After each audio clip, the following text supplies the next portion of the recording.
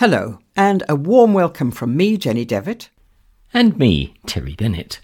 To the first episode for the month of September of the BV Online Podcast, your genuine slice of rural Dorset life. But before we continue, we'd all like to extend our deep sympathies to His Majesty the King and the royal family for the great loss of a much loved, admired and respected Queen. We in Dorset and elsewhere will remember Queen Elizabeth II for her inspiring dedication to duty and to country. Many people felt a very personal connection to Her late Majesty and a deep affection, even if they had never had the privilege to meet her. Such was the affection she inspired that to many she was almost like a mother or a grandmother. The words of Angus Campbell, Her Majesty's Lord Lieutenant for Dorset, surely encapsulate our feelings. The country is in deep mourning following the loss of Her Majesty. All our thoughts are with the members of the royal family at this most difficult time.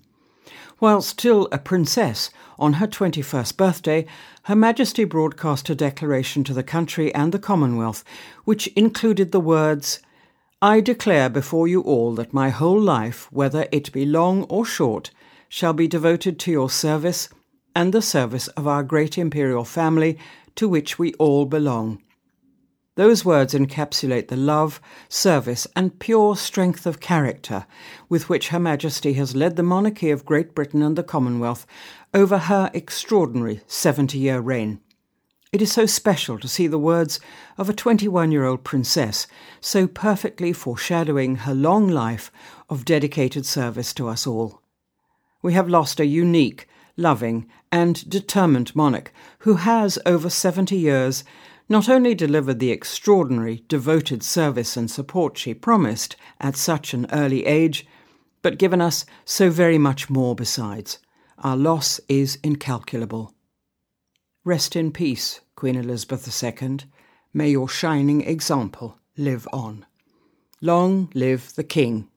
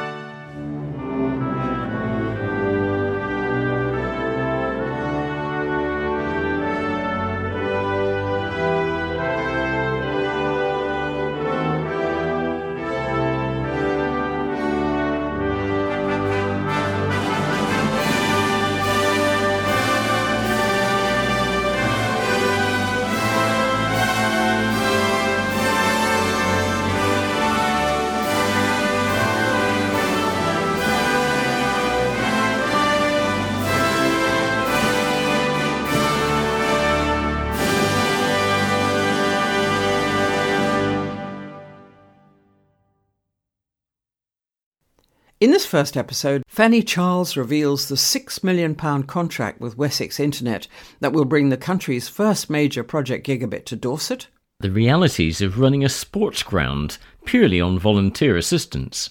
Luke Rake clears up the confusion over the exam system. Author Minette Walters takes on the random 19 questions. And finally, in this first podcast issue of September, Tracy Beardsley gives us flower farmer Charlotte Toombs' story. News. North Dorset gets the UK's first major Project Gigabit contract. Article by Fanny Charles. A £6 million contract signed with North Dorset-based Wessex Internet will bring the government's new Project Gigabit to 7,000 rural properties across the district over the next 3 years. Forget superfast or even ultra-fast broadband. The $5 billion Project Gigabit aims to bring the fastest and most reliable internet connections to hard-to-reach rural areas to enable families and businesses to take full advantage of technological advances in the coming decades. For North Dorset, the contract with Wessex Internet will result in vastly improved connectivity for businesses and individuals outside the market towns and larger villages. The first home will be connected by the end of 2022, with an expected completion date for all by 2025. Wessex Internet was started by James Gibson Fleming, now chairman and founding director. Initially, it was a response to the problems of business people and individuals in the Yuan Valley who were struggling to get reliable broadband. Since then, the company has expanded to serve communities in Dorset, Wiltshire and Somerset, and has provided fast broadband to most built-up areas of North Dorset. But it's very expensive to reach people in the remoter, scattered settlements and farms, and this is where the support funding from Project Gigabit comes in. It's not just lightning-fast broadband, as Boris Johnson called it, when he came to North Dorset to sign the project's first major contract on one of his last prime ministerial visits. It will also have far-reaching benefits for local businesses and the community, providing employment opportunities and improved skills for local people. Hector Gibson Fleming, Chief Executive of Wessex Internet, is justifiably excited about the contract and what it means for the area. "We care about our community and we're really proud as a business to be part of this," he says. It will not only bring unlimited speed broadband to the hardest to reach areas, it will also create employment opportunities for businesses and is good news all round for the prosperity of the area. Wessex Internet currently employs 150 people, and the new contract will see that figure rise by around 100 over the next 18 months, says Hector, who urges local people to look at recruitment prospects offering skilled jobs across the company. These employment benefits will spread across the district, as the improved connectivity allows entrepreneurs, farmers and businesses to expand into old farm buildings and other potential workplaces. The new businesses will mean more and better employment and training for local people. There will be opportunities for people to have high-skilled jobs in North Dorset, says Hector. We're really proud of the difference we're making to our community. The government press release announcing the visit by Boris Johnson and Nadine Dorries, Secretary of State for Digital, Culture, Media and Sport, says gigabit broadband can provide speeds of more than 1,000 megabits per second, more than 30 times faster than copper-based superfast broadband, which is currently available to 97% of UK premises. While superfast is fast enough for most people's needs today, gigabit-capable connections will provide the speeds and reliability Britain needs for decades into the future. Will no one step up to save Wincanton Sports Ground? By Rachel Rowe. The Blackmore Vale is full of brilliant voluntary services that keep things running in the community. If you want to be a volunteer, there are endless opportunities to choose from. You can help to clear footpaths, run sports facilities, or operate a food pantry. But what happens when a voluntary role evolves into a full-time, unpaid task? What if a volunteer wants to do something else with their time? Wincanton Sports Ground is one of several organisations faced with a desperate need for new volunteers and trustees, and it's so urgent that it risks closure in a few weeks' time. Wincanton Town Council Chairman Howard Ellard also chairs the trustees of Wincanton Sports Ground. He says, "The sports ground works on a volunteer basis and is governed by a charitable trust, the Wincanton Recreational Trust. Like so many local leisure facilities, it is not overseen by the local council. We have 4 trustees who have been in post for 7 years and 2 wish to stand down.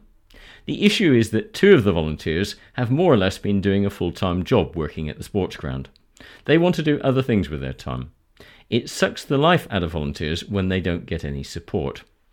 So what are the consequences of not having any new volunteers or trustees at the sports ground?" Howard explains, "The trust cannot operate without trustees. Activities at the sports ground will potentially cease at the end of September. Without volunteers, so many essential jobs just would not get done. At the beginning of October, we will not have anyone to do day-to-day jobs. We have tried to get people to volunteer, but we haven't got very far. When somebody is already doing something, as a volunteer or a trustee, people think, well, I don't have to then. We need people to step up. The sports ground is for the benefit of everyone. Wincanton needs all the sports and leisure facilities it can get. According to data from Public Health, the adult population in South Somerset has high rates of obesity, 60% of adults. Wincanton also has higher rates of high blood pressure and mental ill health than other parts of England. These can all be improved by regular exercise. Sports and leisure facilities are crucial to preventing long-term conditions and ill health." Wincanton Sports Ground is home to the Tennis Club, Wincanton Town Football Club and Wincanton Rugby Club. Popular local cycling club, the Wincanton Wheelers, is also based at the ground, as is a forest school. Naturally, the clubhouse is also booked out for events. Local people walk through the grounds and the complex is well maintained by the volunteers. A spokesperson for Wincanton Town Football Club says, Wincanton Town Football Club has been in existence since 1890 and our men's first team is currently playing at its best standard of football. We've managed to get help from the public to fund urgent drainage works for the pitch, and it's also our first season entering a ladies' team into the Somerset Women's League. Wincanton needs to have its much-loved football teams playing here, and we are entirely run by volunteers. There are various jobs that volunteers or trustees do, ranging from maintaining the grounds to doing the accounts and managing the building. There are also cleaning and serving positions in the main building. All the individual clubs run on their own volunteers too. Howard continues, we have done some incredible things in the last 2 years, but we need people to come forward to replace the volunteers. The trustees have already looked at other options. They've met with other organisations that have potential to take on the management of the sports ground, and they've also considered selling their surplus land, possibly for development. We do have more land than we need, says Howard. Volunteering is not only an admirable thing to do, it's rewarding and comes with a host of personal benefits. However, when it takes over your life, it can become too much. As a society, we've become dependent on volunteers, and their presence can be taken for granted. The work involved in running a charitable trust is also significant. Volunteers step forward to help society, but they also need support and a break from time to time. If you're considering volunteering, remember that just 1 hour a month taking on a single task can make a positive difference. If you're interested in volunteering at Wincanton Sports Ground, contact Howard Ellard. That's Howard_Ellard at hotmail.com. It's exam season. What's going on? Are you baffled by the exam system and what those grades actually mean? Kingston Moorwood's principal, Luke Rake, has an explanation for all us confused ones. The summer holidays usually mean a quieter time for newspapers, with Parliament in recess and editors scrabbling around during the silly season for things to fill their column inches.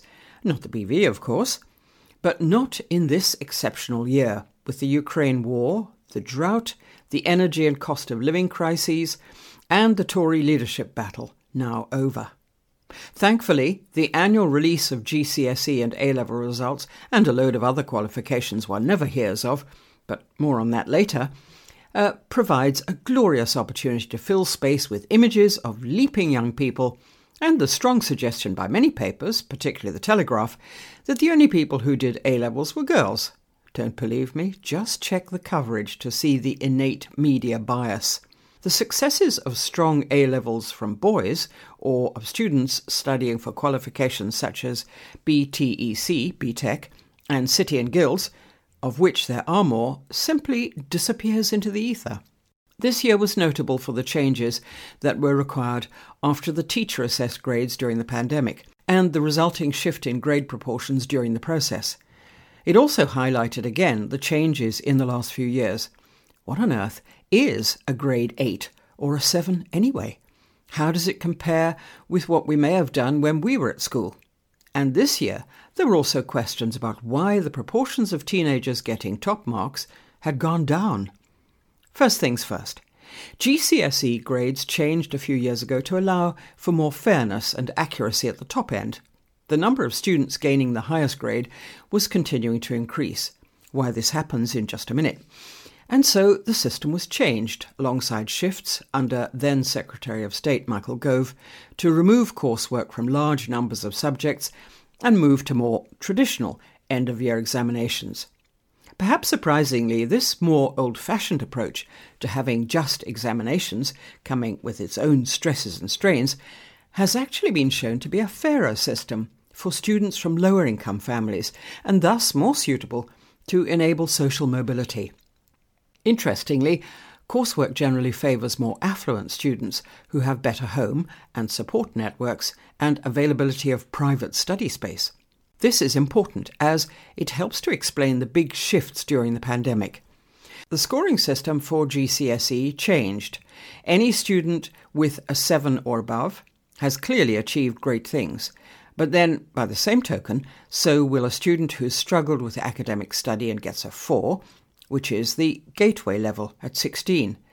For those of us who are even older, this grade 4 is the same as an O-level C or CSE grade 1. But why were the grades increasing? The usual red top arguments are that the exams are getting easier. A similarly silly rationale is that students are getting brighter. More sensible views would note that as new examination systems come in, it takes time to really understand how to deliver them, not only for the test, but beginning to prepare students as early as Year 7. That's the first year of secondary school. It's also worth noting that the examination bodies are businesses. They operate in a competitive market. So if, for example, one board gets a slightly higher proportion of students who achieve a 9, that perhaps provides them with some greater appeal. Schools can, and do, switch boards from time to time. Most importantly, though, the grade boundaries are set by the boards themselves, and this shifts every single year. Thus, the exact same exam score may elicit a different grade in different years. This profiling, or norm referencing, enables the exam boards to control precisely the proportion of students who get a certain grade and prevent wide swings. As such, it's entirely within their control what happens, not the kids. During the lockdown periods of the pandemic, students, including my own children, were unable to sit exams and as such were awarded grades according to school-assessed performance measures. These were then aggregated by the exam boards and then, importantly, normalised by the Department for Education using the now infamous algorithm. This caused a huge surge in top grades and also significantly favoured the more affluent and independent schools. Is this fair? No. Is it the school's fault? Also, no. This is because the system was hard-baked into a sociological process where students were being assessed on what they'd already done and the confidence of staff on how they may do. There's bias all over this, most of it unconscious. Teachers routinely overestimate student grades and ability, which is why predicted grades are treated with a massive pinch of salt at A-level by the universities. This was particularly noticeable where students came from affluent families, which is why those students have this year proportionately seen the largest reduction in the top grades. Schools cannot improve equality or change the background of their students. They have enough else to do, and they do it brilliantly. As a result, the whole grade system fell down, as the usual processes to manage the proportions of students at each level weren't in play. They needed rebalancing this year through a proportionate shift back, down to nearer 2019 levels of performance. They will almost certainly need one more year of rebalancing, and then we'll return to the usual process where the number of passes and top grades incrementally improves by 0.3% or so every year, until we have another step change in how students are assessed. I'm on the 15th Secretary of State for Education in my career. Another one will be along in a minute. It already is. So it'll always be changing. A final thought for those of you with children, like my own, who sat A-levels or GCSEs this summer. Their grades will undoubtedly be lower than they'd received centre-assessed grades 2 years ago. Those grades will thus be competing in the work market for jobs in the future. Is this fair? No. It really isn't, and was both completely predictable and entirely avoidable. Gavin Williamson was clearly asleep at the wheel. However, in the long run, it's unlikely to make a permanent difference, although this requires time, to be sure. Grades tend only to be used as staging posts at certain times, and as such, the competition tends to be from the same peer group, getting into uni, for example. If you're over 30, when was the last time someone asked about your exam grades? What's far more important is the range of skills young people develop around the hard grades, and this is what is most important now. Students need to be getting jobs, doing volunteer work, exercising, socialising, and getting as many strings to their bows as possible. Your CV gets you an interview. Your attitude gets you the job. For those of you who got your grades this summer, don't worry, whatever they are. I know plenty of people with top grades and Oxbridge degrees who are far less happy than those without and who work in trades. And they're also frequently less financially secure. Yes, you really need to get your maths and English, which is why, if you've not yet got a 4, any sixth form or college will make you resit and continue teaching you those subjects. Outside that, though, there's more that matters. There is a world out there beyond the mundane path of GCSE to A-level to university. It's actually the one most people take, whatever the mainstream media likes to tell us. The path you take is something only you can choose. Just enjoy the journey. Features. Author Minette Walters takes on the random 19 questions. Minette Walters' first full-length crime novel, The Ice House, was published in 1992.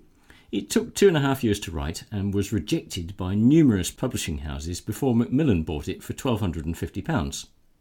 Within 4 months, it had won the Crime Writers Association John Creasy Award for Best First Novel and had been snapped up by 11 foreign publishers. Minette was the first crime thriller writer to win 3 major prizes with her first 3 books.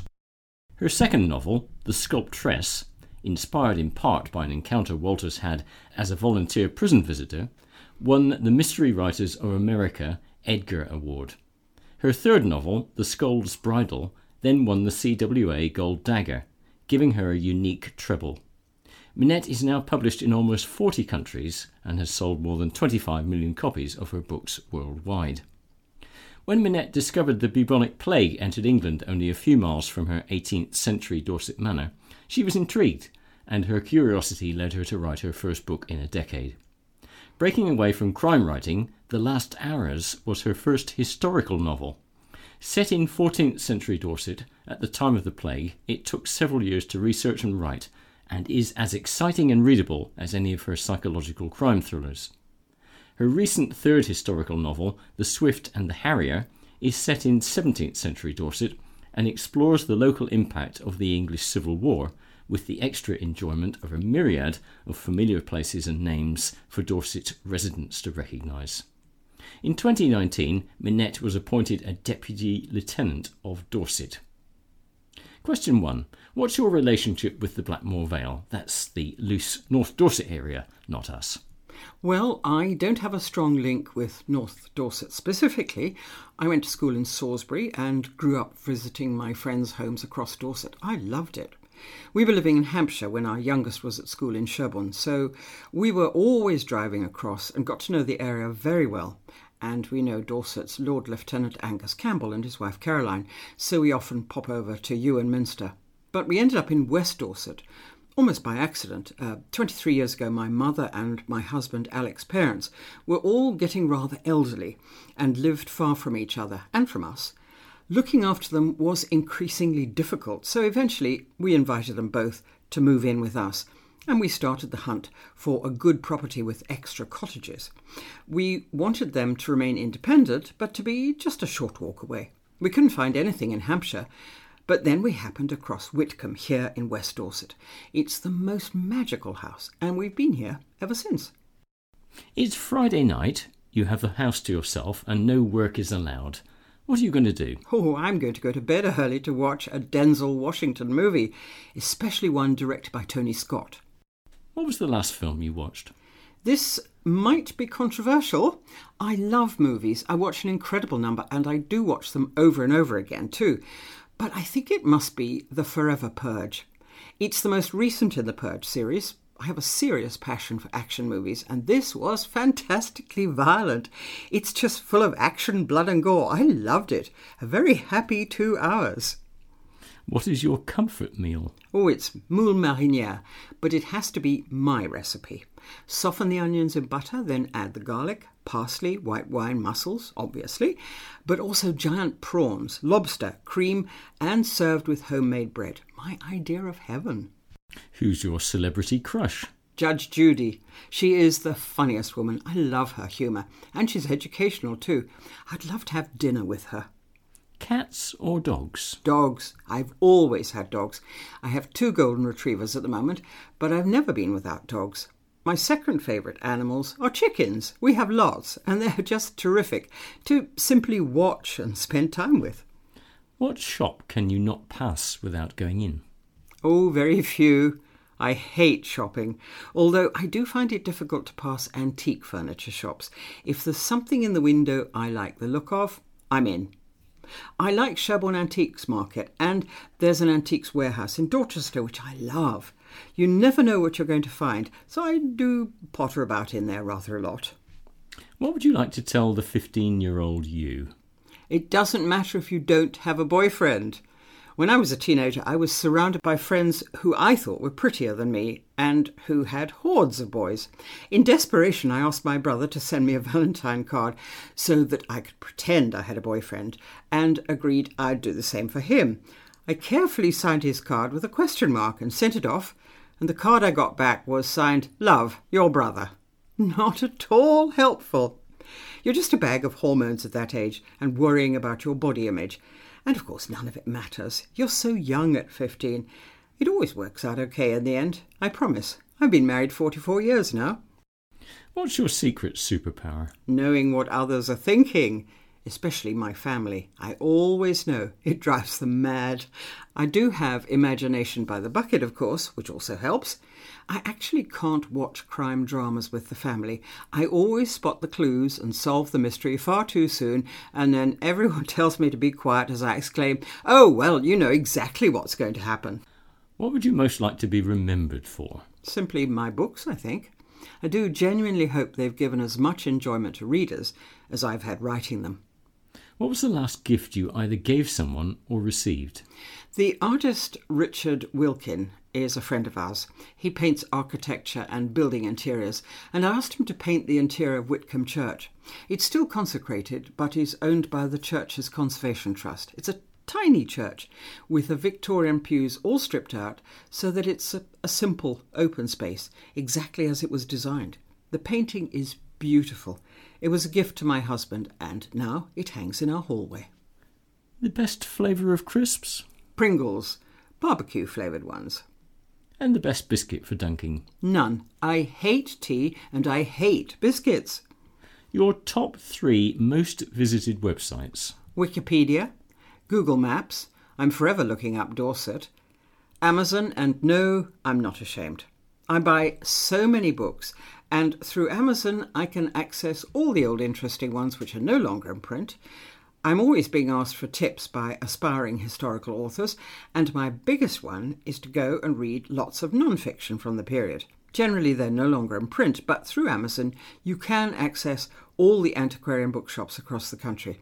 I get the most exciting parcels arriving, all with old, well-thumbed books with notes scribbled in the margins. Just picking them up and starting to read, I'm already immersed in history. It's wonderful. Everyone should do it.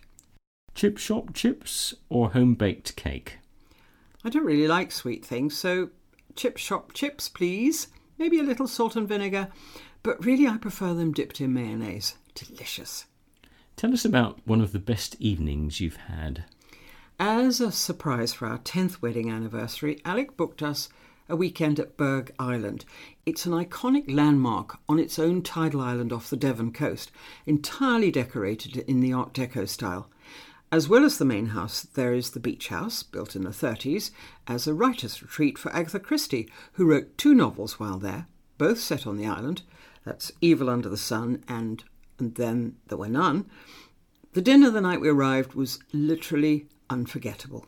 The first course was pan-fried goose liver, and it was just melt in the mouth. I'll never forget it. I can still almost taste and feel it in my mouth. That was followed up with duck, I think, and then a delicious orange, chocolate and cream dessert. I even remember we were drinking Rioja.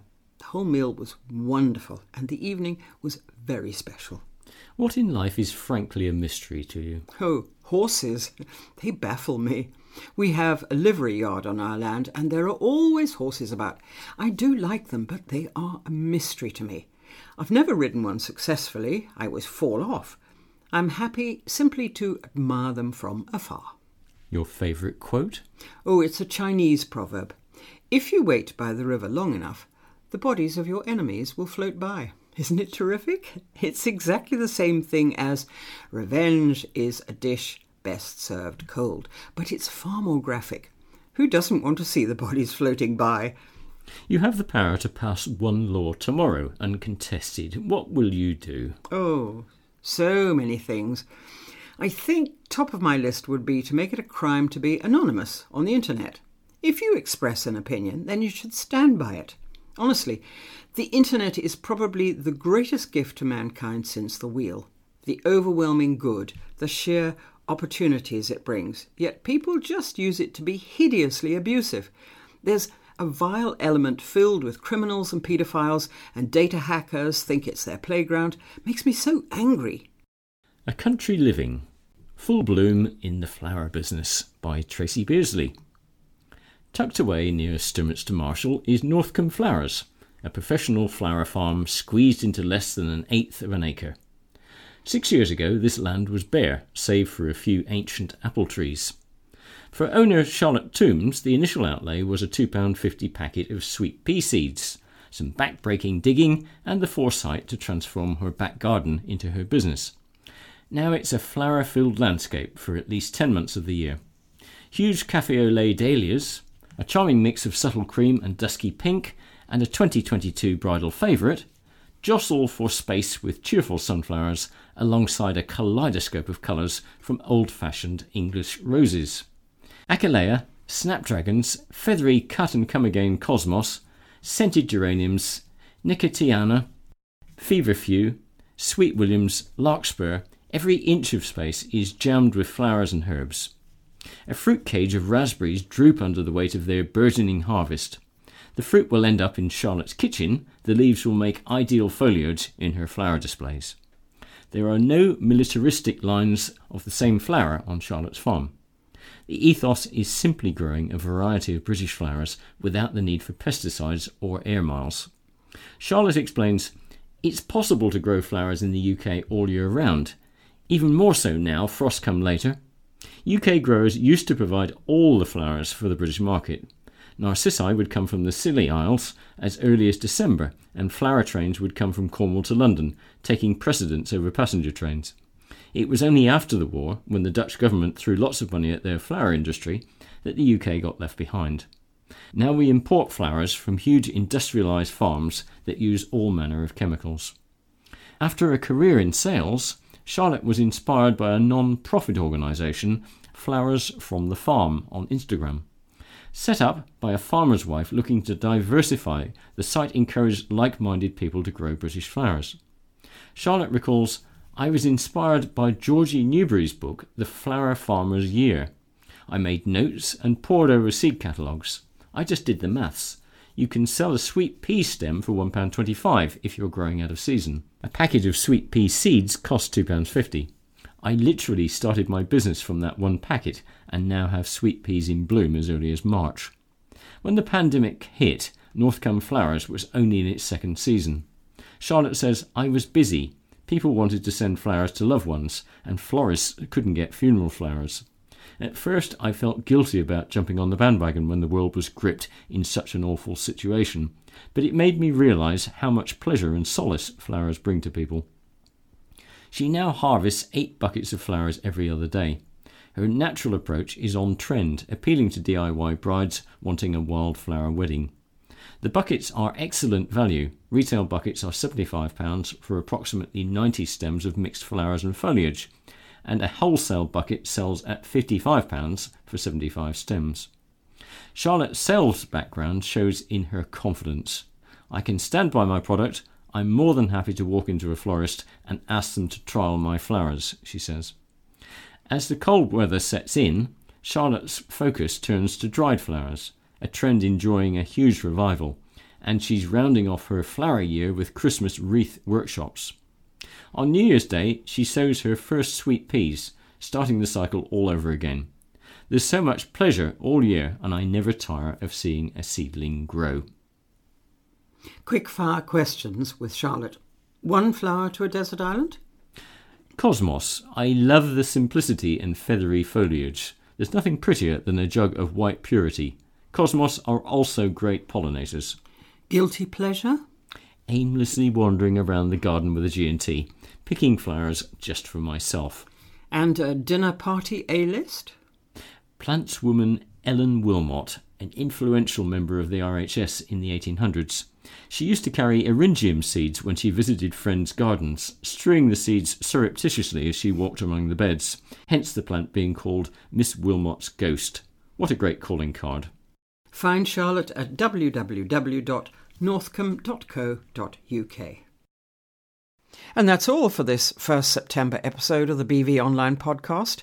Do join us again next week for the next episode. So until then, it's goodbye from me, Jenny Devitt. And it's goodbye from me, Terry Bennett.